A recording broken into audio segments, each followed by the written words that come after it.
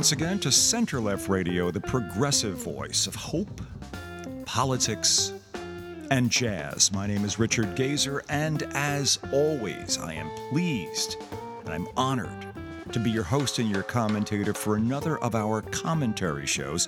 One of the shows that we have up both on air and online, as the term is currently used these days, on our website at www.centerlefttalkradio, one word, centerlefttalkradio.com. By on air and online, I really mean pretty much online. We're not on air. We are not a broadcast piece. We are basically found on the internet. And when you go to that website, www.centerlefttalkradio.com, the first thing you'll be presented with, besides a rather nice graphic of the microphone into which I'm speaking right now, is a pair of links. They're in blue, and you can't miss them. And the first one takes you to a listing of all of our most recent, well, I guess as many as, however many are up there. Every show that we do, we put up as a podcast. So there might be as many as 30 or 40 or more up there, whatever our podcast service allows us to keep up there in a rotating, or actually in a what's the term? You keep knocking off the oldest as you go. Forgive me for not being a bit more glib on that one. And the second link is our radio loop, which is to say the link that you would hit if you want to pick up the show wherever it happens to be running in the loop that it's playing in, off of a separate computer we have here in the studio, and going out via our modem in a constant live stream, and just pick the show up.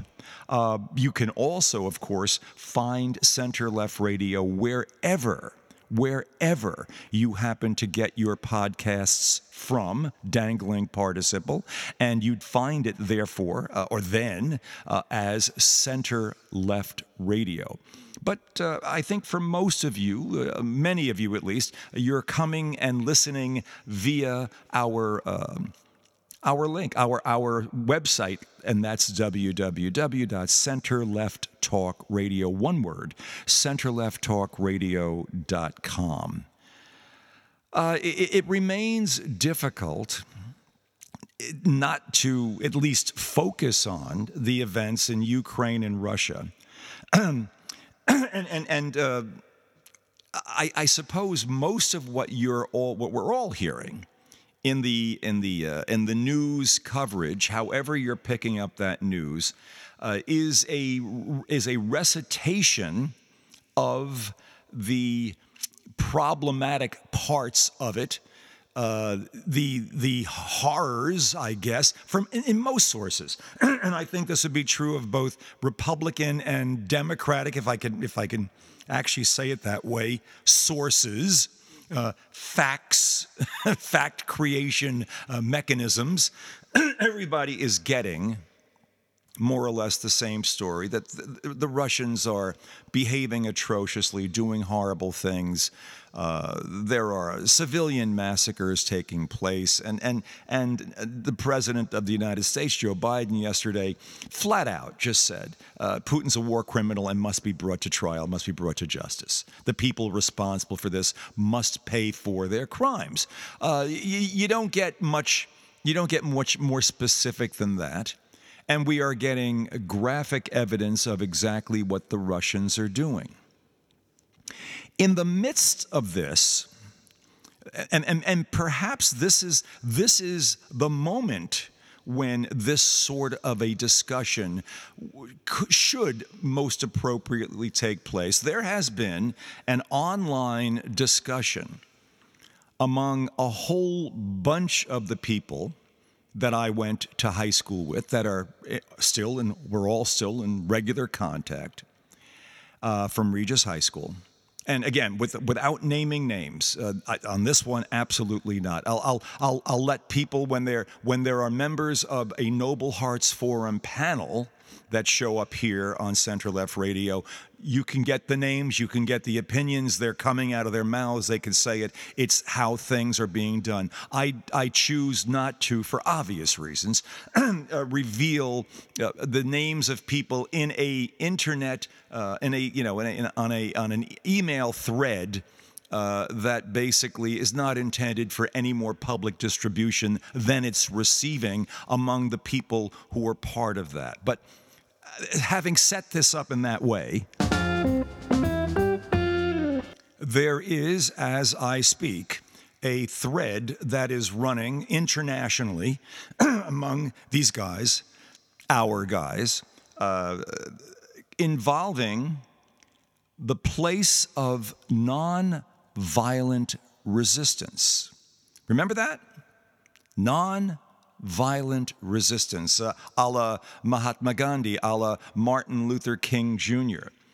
This has suddenly become a major topic. It was introduced by one person in particular, but I was really, really surprised by the number of people who have joined the thread, commented on it, and I've been equally surprised by the range of opinions involving nonviolent resistance with relationship to the events, the very current events taking place in Ukraine as Russia continues to do some pretty horrible things there.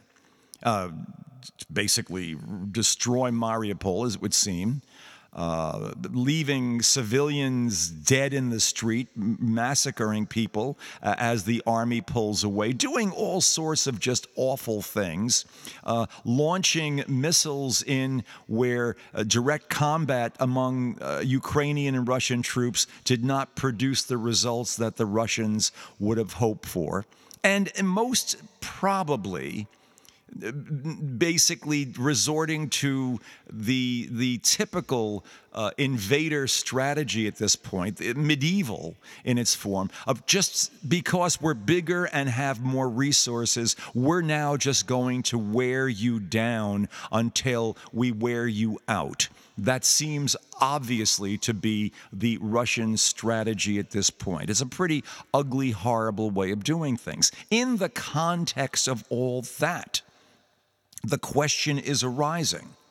What should be, what could be the role of non-violent resistance at this point in time? And I must admit, as I first started reading this, as the words just came into my ears, there was this dissonant sense, a real dissonance. Wait, what? Russia is out there bashing the hell out of these people, and you're talking non-violent resistance.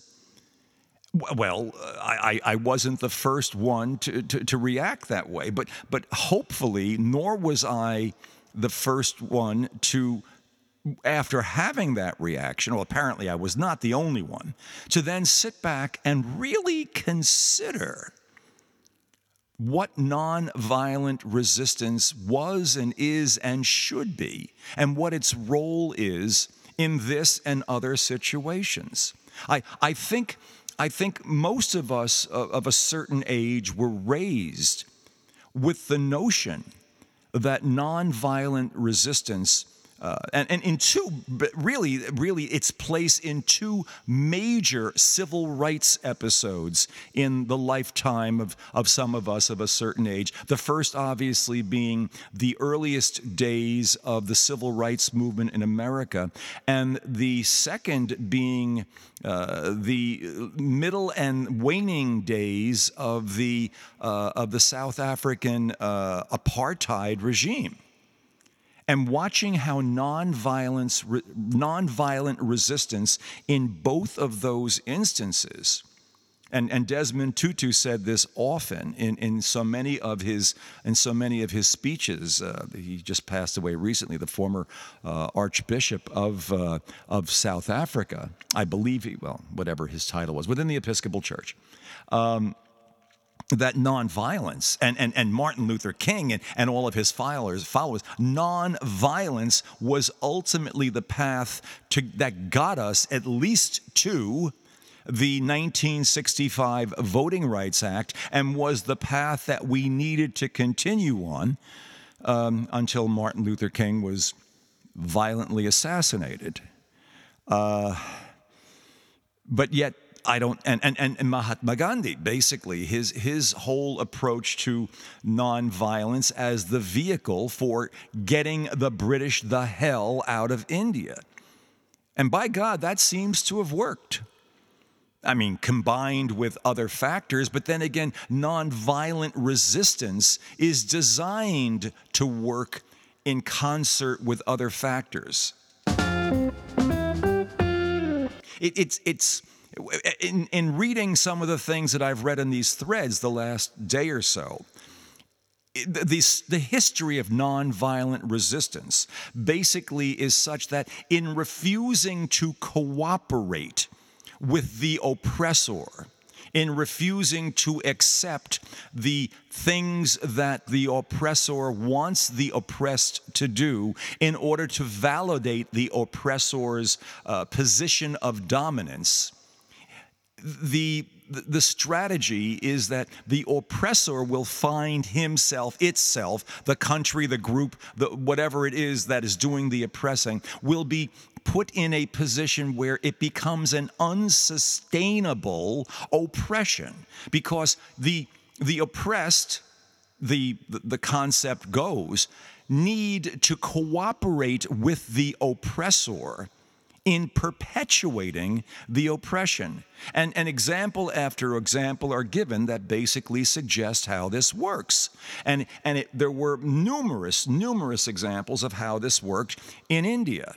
That basically the salt strike, the refusal to purchase goods from the British, the need to go and create your own clothing, your own to go and dry out our own salt. Now that was a direct violation of British law, but it was a non-violent violation.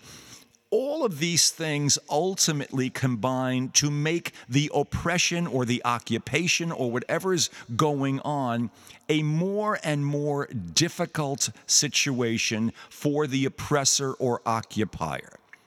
Perhaps reasonably, there is a moral issue that is further brought out, and that over time, more and more people begin to understand the moral unsustainability of the oppression or occupation, especially because the people who are oppressed or occupied are responding in such a distinctly different way than the oppressors are. That the occupied or oppressed are functioning at a much higher moral and ethical level than the garish the inappropriate, illegal, garish occupiers are operating. That in itself, that dynamic is largely what ultimately creates the dissonance for the occupier or oppressor, and puts them in a position where sooner or later, world opinion, local opinion, however this thing materializes, makes it impossible for the occupier oppressor to sustain occupation and oppression, and they choose themselves to get the hell out of the business of doing it.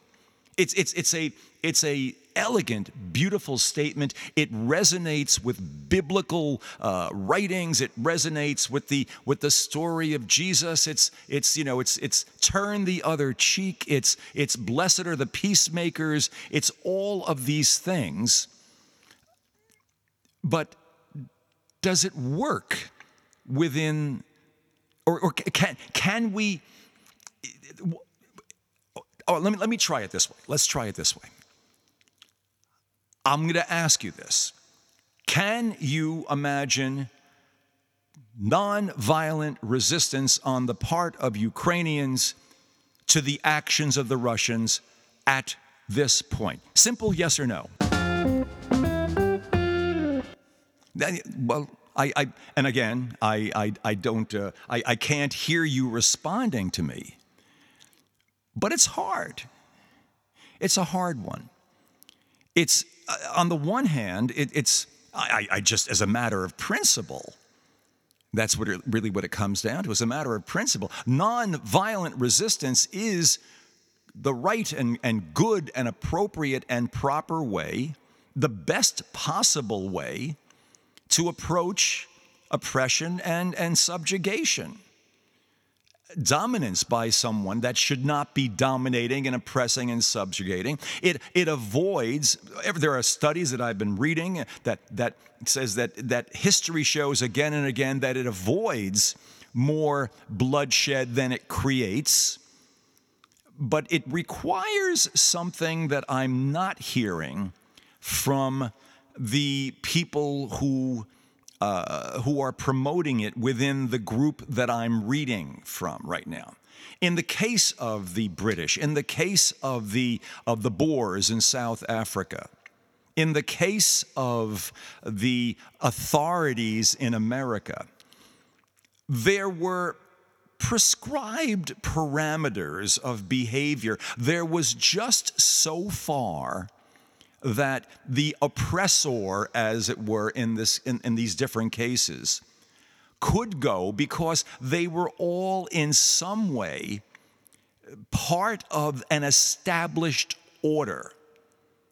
Okay, so in the case of the British in India, in the case of the Boers in South Africa, in the case of the police and other legitimate authorities in the South in the United States, not just the South, they were part of an established order that was stitched in to the entire process that was creating the oppression.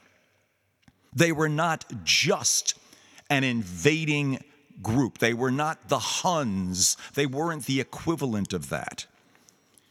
What you have in the current situation with Russia and Ukraine, the Russians were talking up a situation initially, pre-invasion, where they were coming to embrace their Ukrainian brothers who were really part of a greater Russia, and they would be received with open arms, and we would reunite this historic entity, and you got these visions of a greater Mother Russia once again, all of this stuff. And you got the very real sense, and American intelligence seems to suggest that Mr. Putin had the sense, somehow, that he would be welcomed with open arms, that going into Ukraine would be a simple matter, that a different government would be installed, a Russia-friendly or a Russian-controlled government would be installed, or perhaps Ukraine would flat out become a suburb of Russia. The entire country would just be taken over,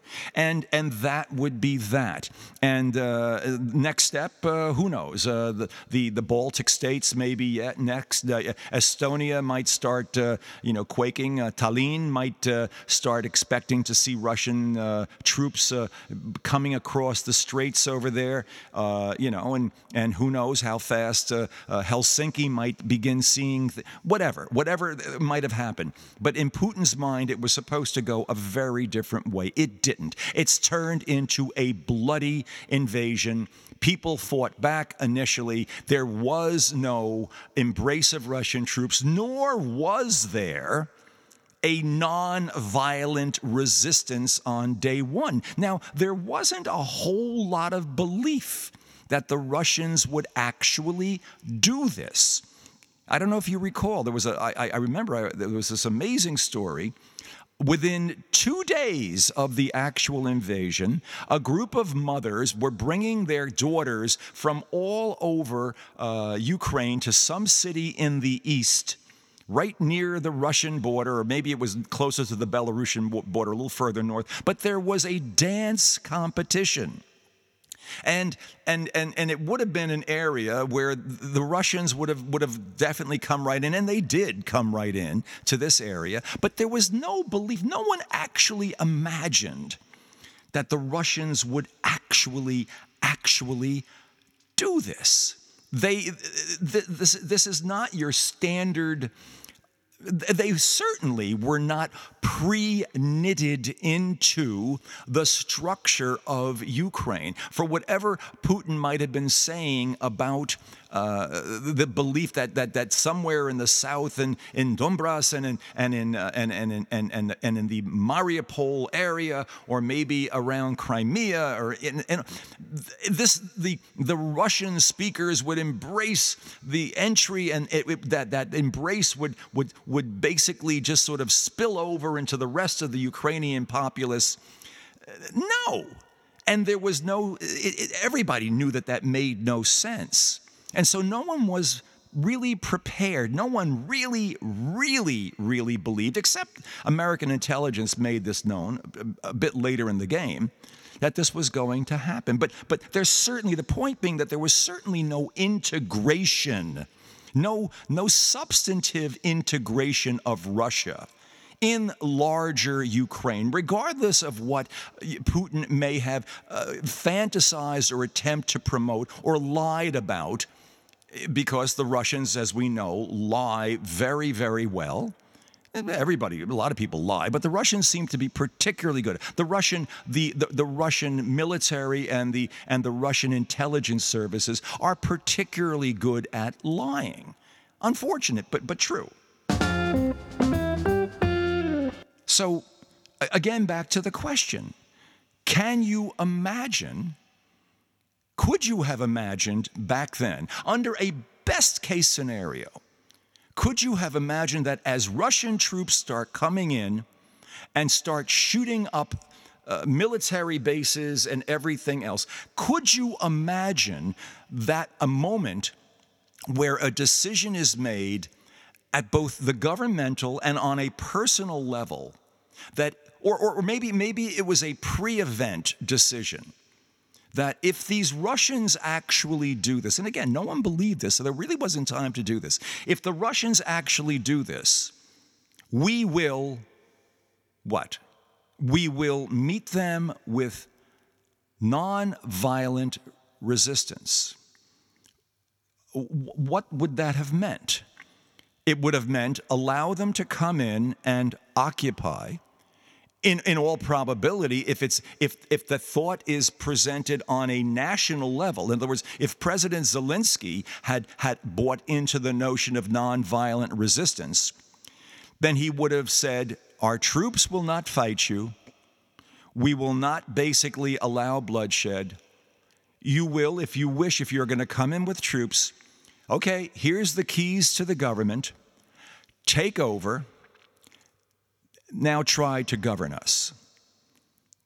That would have been the formulaic way in which a nonviolent resistance might have worked. And even as I say it, there's saying or thinking about and speaking of nonviolent resistance has an eloquence and an elegance to it. The notion that we know you're that big, we know you're that massive, we expect you to basically be using your force and your mass, we will resist because we don't have the militaristic mass, we will otherwise resist. And our otherwise consists of what will effectively be passive non-cooperation. But you see, all of that ignores the entire Eastern European and European connection with all of this. It ignores the history of Russian activity. It ignores the NATO components. It ignores the fact that Estonia is right there next door to this entire thing. It ignores the fact that neutral Finland, sharing a border with Russia, is watching this happen. It ignores the nature of World War II. It ignores the history of Russian aggression. It asks that we take an idealized or not idealized, because it's been done, an ideal approach to an aggressor, because both morally and statistically, when it's begun, when reaction to an aggressor or an oppressor that at least is rational in their initial approach, when that is done that way, the possibility of bloodshed and death is reduced. The statistics say that. But could that even be reasonably considered given the larger framework within which Ukraine exists? And the fact that we might or might not be able to do so because of NATO's concern, Europe's concern, is that a statement of moral failure on the part of Ukraine and Europe for not considering, for not thinking in terms of a non-violent response to what Russia did? This may sound, I don't know, does this sound kind of, oh, come on, what's he prattling on about over here? But please don't take it in that way. I'm not looking for something to just prattle about and waste your time with. This is very real stuff, and the whole notion of nonviolence and the whole nonviolent movement is always has to consider, it always finds itself in extremely difficult situations. There's no clean, simple scenario in which nonviolent behavior, nonviolent reaction can be brought to play. It's always messy. It's always emotional. It's always challenging. That's part of the thing, and it requires very brave, thoughtful, reasonable leaders to basically react in a way that recognizes that nonviolent resistance ultimately is that process, that mechanism which shows the greatest respect for human life. But as I say, in this instance, it requires a rational oppressor, a rational invader. You can't basically say, well, we'll make it easier. It'll be easier on us in the long run if we just let these people run rampant. Okay, we missed the first, obviously, Ukraine missed the first window of opportunity to function this way. I mean, we're how far into this thing now? How many days, how many weeks? We're well past the period where there could have been organized nonviolent resistance as a result of the encouragement of President Zelensky and the cooperation of the people and the armed forces basically laying down their arms, or at least refusing to use them. They would have obviously been confiscated by the Russians immediately. But here we are now, X weeks into this process. Is there a place for nonviolent resistance to be utilized now? Can we imagine the development of a nonviolent resistance at this, quite literally, late stage in the game in a post-atrocity period? And a post-atrocity period with a atrocity doler outer, who now basically is in semi-retreat in certain areas, but Americans are warning that, basically with their intelligence, basically warning that that retreat is little more than an opportunity to rearm and re-establish, resupply forces, reposition, start the whole process again in different parts of the country. Is there a moment here that we can we consider this is it worth even talking about nonviolent resistance on the part of the Russians? And this on the part of the Ukrainians. And this largely is what this discussion is. It's the conflict between the moral force, the moral strength of the nonviolent reaction running headlong into the reality of a violent oppressor who increasingly is using worse and worse tactics against civilian populations. Now, one point that was made in the thread was that where are the stories about what could be done? All that we're hearing in the news are the horror stories and everything else.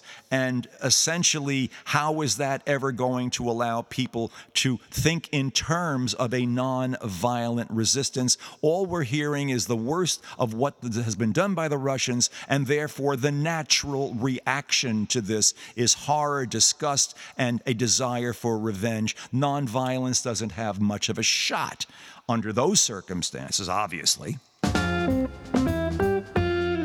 But what other stories are there to tell? I would suggest, and I'm just suggesting this, and I'm not sure if what I'm about to tell you would even fit within the larger definition of nonviolence. But I would suggest that the world community, certainly NATO, and the United States with it, are functioning in a kind of self-imposed, non-violent way. No, the answer will come back. Are you kidding? They're supplying arms to the Russian armed forces. Local groups within the United States are sending small arms to individual Ukrainian people. How can you even use the words non-violent in saying that?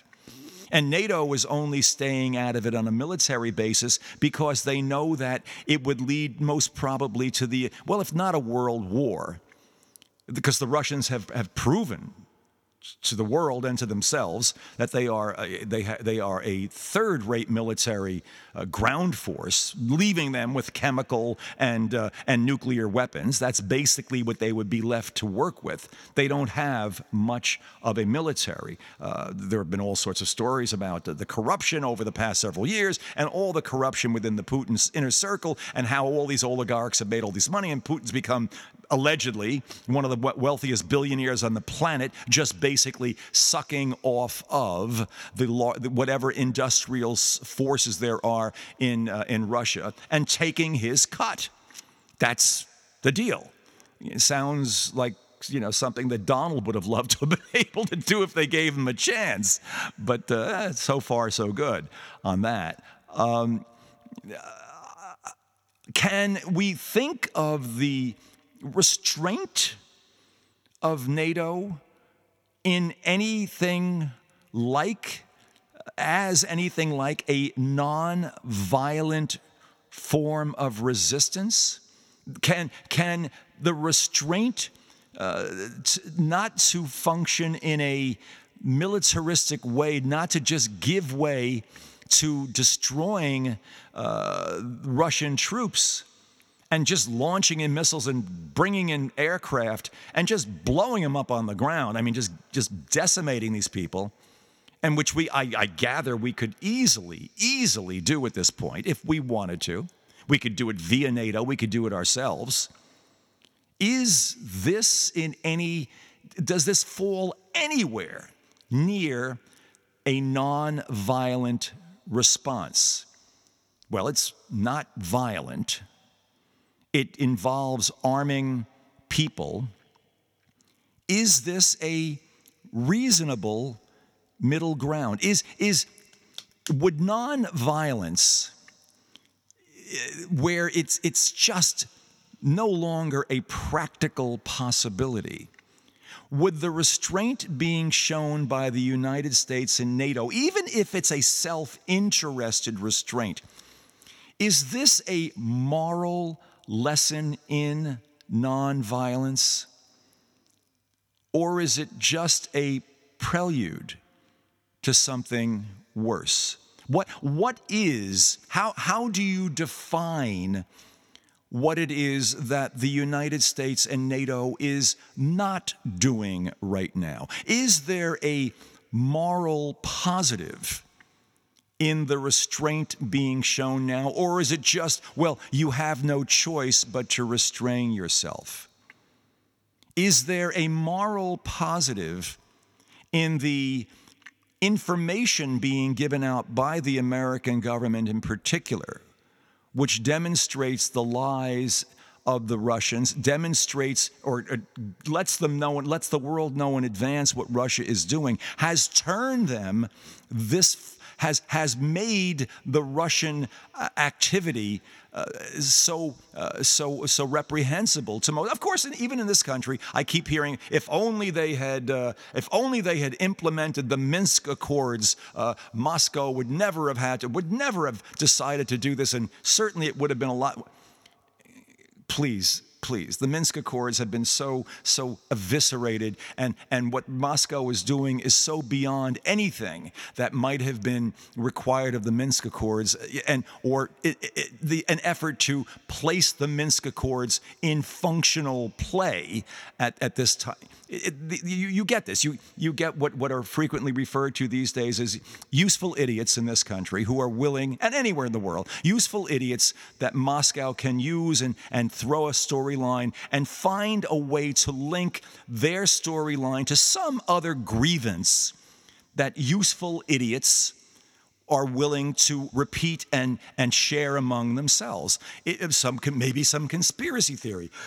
Maybe if you start getting and talking about, your QAnon types, there's something that Moscow, that they can basically feed, that basically will get these people to repeat the Moscow position, because it just falls in line with either I'm anti everything else about the libs and the Dems and we hate Biden and everything else, or we're out to get Hunter or something. That's always going to be out there. How about the sanctions themselves? Is there a non-violent moral appropriateness about that? Is there a subcategory of nonviolence that includes the use of sanctions as a mechanism of getting things that we want to get done? Does a discussion of nonviolence, must it begin and end around the notions of what must be done by an oppressed people, by the objects of someone else's inappropriate action?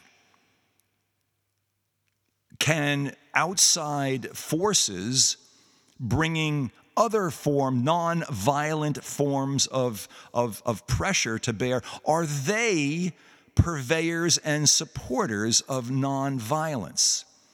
And again, it may not matter to a whole lot of people whether that's the case, but I just feel today, and looking at what I've been watching going by, the very notion of nonviolence. And again, it's the type of thing that only comes up when it's least convenient. Nonviolence is not something you bring up when it's a lovely day and we're having a great time and let's go for a picnic. Oh, and let's just, before we have dessert, let's have a little nonviolent resistance to something. I don't know. No, you only hear about it. It's only out there when there is a really rough situation, and it's come up. And this is why I present it to you. I don't have any answers here. I have a reaction, and because I know I'm reacting, I'm prone to stop and pull back and think about what my reaction consists of. That I'm not basically being led by the nose by the news stories. I'm not just having an emotional response. But assuming most of what I'm getting in, and most of what I'm getting in essentially is the ugliness of what Russians are doing. And since we have not begun with a nonviolent response. Is there room for a nonviolent response now with and among the Ukrainian government and the Ukrainian people and clearly the Ukrainian military? Does nonviolence in any form, the nonviolent reaction of the oppressed, of the object of the oppressor, is it either is it possible? B, would it be functional? Is it, and I could go a third step here, is it morally mandated no matter what? Is it an absolute? Is the effort to go into a nonviolent mode always the moral absolute that any oppressed group must consider and face? Is it the best way? Is it what a religious group would automatically go for? Is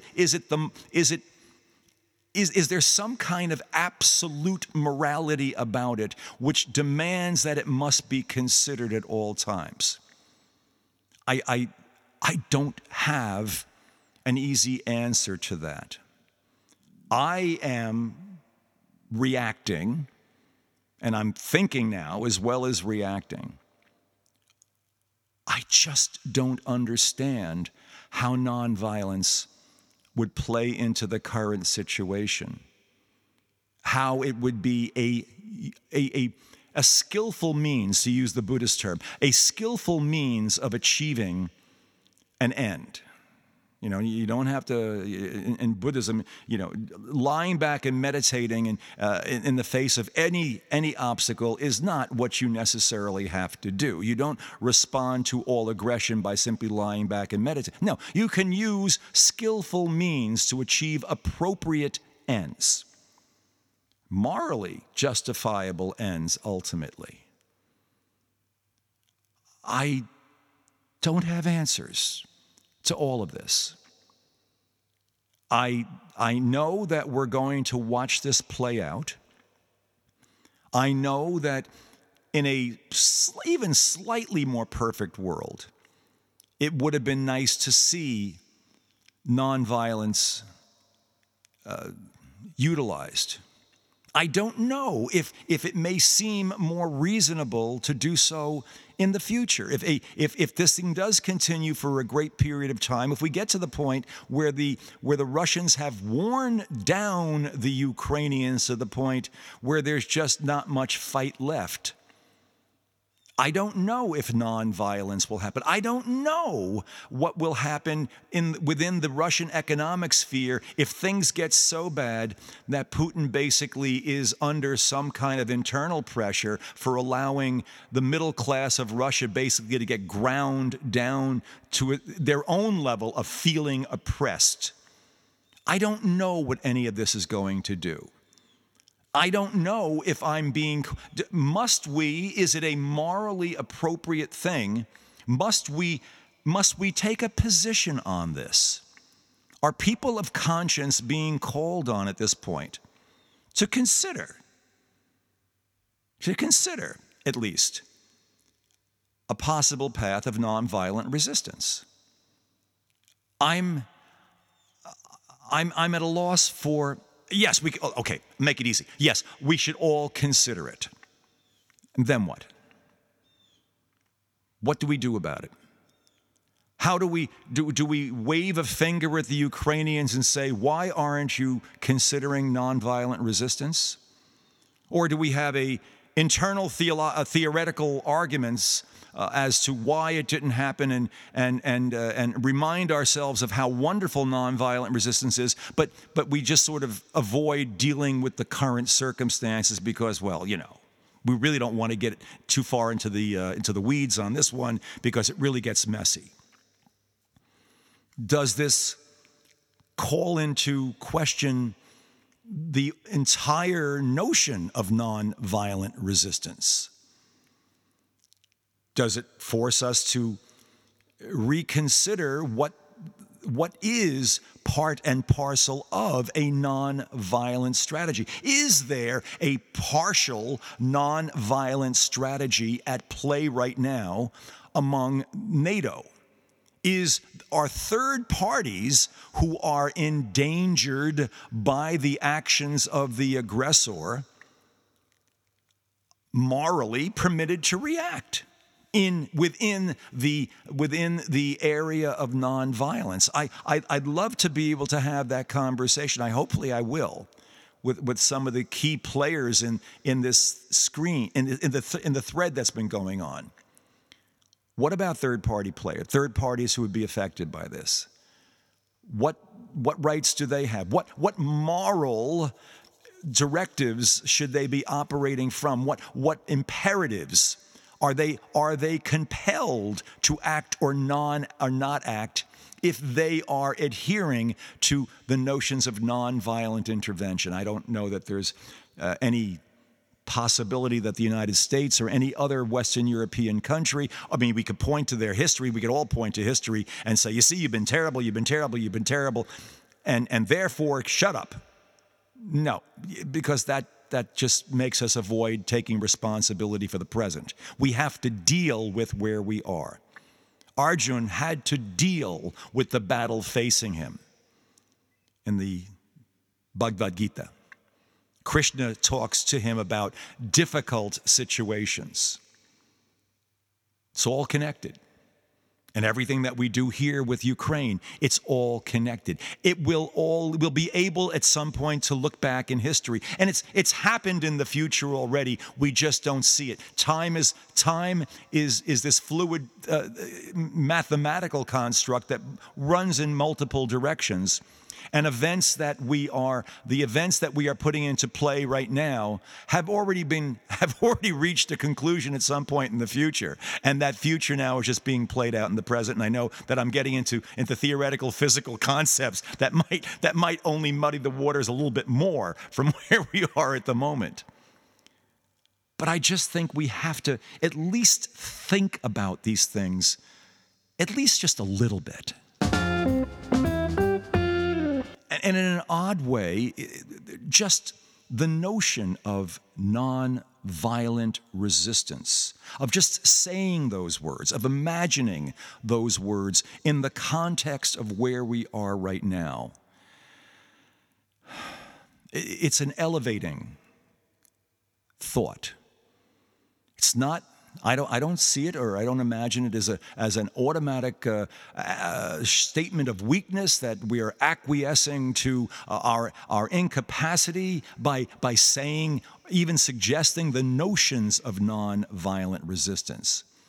Quite the contrary. I think it's taking the toughest possible road and placing it in front of us and saying, what would it have taken to go that route, a route that was proven meaningful and viable and morally and ethically embraced based on the actions of a Gandhi or a Martin Luther King or a Desmond Tutu. We need to think about all these things. We can't just let this go by and reduce ourselves to the functional mindset of the oppressors. And I can't imagine a greater differentiation from the functional mindset of these Russian, forgive me, beasts, than to think in terms of how one avoids conflict via nonviolent resistance. Now may not be the time when the principles come into play, but now is the time we must think about, at a minimum, consider nonviolence. Hard thing to do, but we have to do it because we're just better than these people who are absolutely fear-driven and We have to rise above the fear of the Russians and just allow the elegance of nonviolent resistance, as difficult and impossible as it may seem to recognize it at this moment in history, but allow it into our minds, at least as a possibility. And who knows? Who knows how the circumstances may change? Who knows if positive thoughts, if affecting the energy of the universe through a common thought of nonviolent resistance, of imagining the beauty of nonviolent resistance, of suppressing the fear that we are all feeling about and from the Russian invasion, the impotence, the feeling of just, we can't do, just suppressing. If you suppress that fear, what would you put in its place? What would you imagine putting in its place? If you want to take religious imagery, what would Jesus do? Well, Jesus also, drove moneylenders out of the temple, and the Bible, depending on what phrases you want to read, if you want to use the Bible as the authority on this, one day God is destroying everything, the next day he's a nice guy and he's, smiling and helping everybody and stuff like that. God is bipolar. Religious texts are bipolar. You can find whatever you want and justify whatever you want using religious texts because they're all institutionally oriented. It's that simple. What is the higher ground here? Do we just point to our democratic principles and push buttons that send weapons? Or is there something more, something higher than that we're all ultimately aiming for? Beyond this moment in time, beyond this year, beyond this decade, where are we going as a planet? Where might we, in this very difficult moment, imagine ourselves to be? What might we imagine ourselves evolving into? Oh, this isn't the time to think of that. By God, it is the time to think of that. The most difficult times. We have to. Because beyond Russia, we are in a very, very precarious state within our own democracy. We have to think about higher orders of things and where things can go. Russia in many ways for America is and Ukraine is a distraction from ourselves. Got to keep the whole picture out there. It's not an easy time to be, but it's a invigorating time.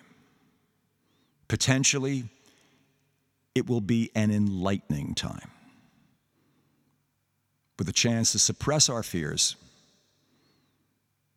and elevate hope and love through means that will expose themselves. When you suppress fear and you elevate your hope, you don't know exactly what the mechanism of hope will be. You don't know what the vehicle is that's going to present itself. This is part of hope. Hope is also hope. I put my hope in the possibility of positive evolution, that something better will come of this, that once I suppress my fears, a better way will present itself. That's really it. Not just here, in every possible way. In everything about America right now, and all these challenges to our democracy. Hope. It only shows up when we get rid of fear. And boy, we got fear aplenty. Just some stuff to think of and think about on an early spring morning. With a little jazz.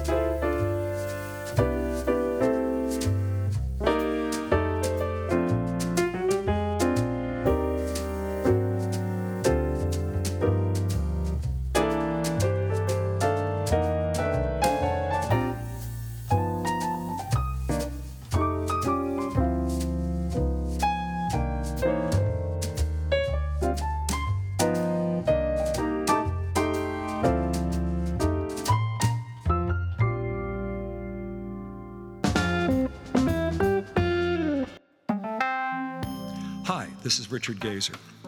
You know, it takes lots of time and effort and all kinds of resources to produce the kind of quality program we produce here at Center Left Radio.